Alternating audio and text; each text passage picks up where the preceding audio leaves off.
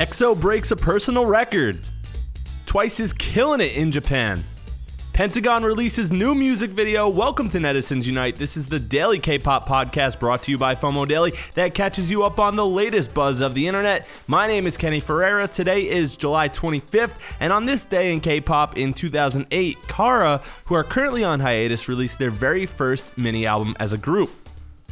Let's see how many of you can remember the name of that project. If you know the answer, let us know in the comments on SoundCloud. I'll be revealing the answer at the end of the episode, but for now, let's get on to today's news.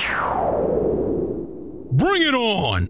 In our first story, EXO is back at it again, breaking their own records, this time climbing as high as number 87 on the Billboard 200 charts with The War. Their 2015 release Exodus cracked the top 100, but didn't quite make it as high as The War, only peaking at 95 instead. This new milestone, along with the album reaching number 1 on the World Albums chart, shows great growth as a group. Congrats, EXO. Keep climbing those charts. In other news, Twice is exceeding everyone's expectations in Japan after the release of #Twice on June 28th, which was their first Japanese release. They also had their first Japanese showcase on July 2nd. The album has sold 200,000 copies, and it's remained in the top 10 of the Oricon Daily album chart since its release. If you haven't heard any of their Japanese work so far, they've released the music video for TT, and that link will be in the show notes. Even if you have heard it, it's always worth another listen.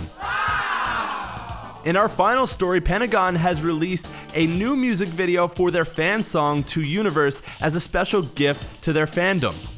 The video features behind-the-scenes footage of the members traveling, joking around, and even hanging out with their fans. If you would like to check out the video, which I suggest you do, it's genuinely heartwarming, it'll be in the show notes just like the TT video. That's it for today. Thank you so much for listening. Please leave us an iTunes review. It really does help this podcast grow. Krista will be with you again tomorrow, and with that, I'll leave you with the answer to the trivia question from the top of the episode.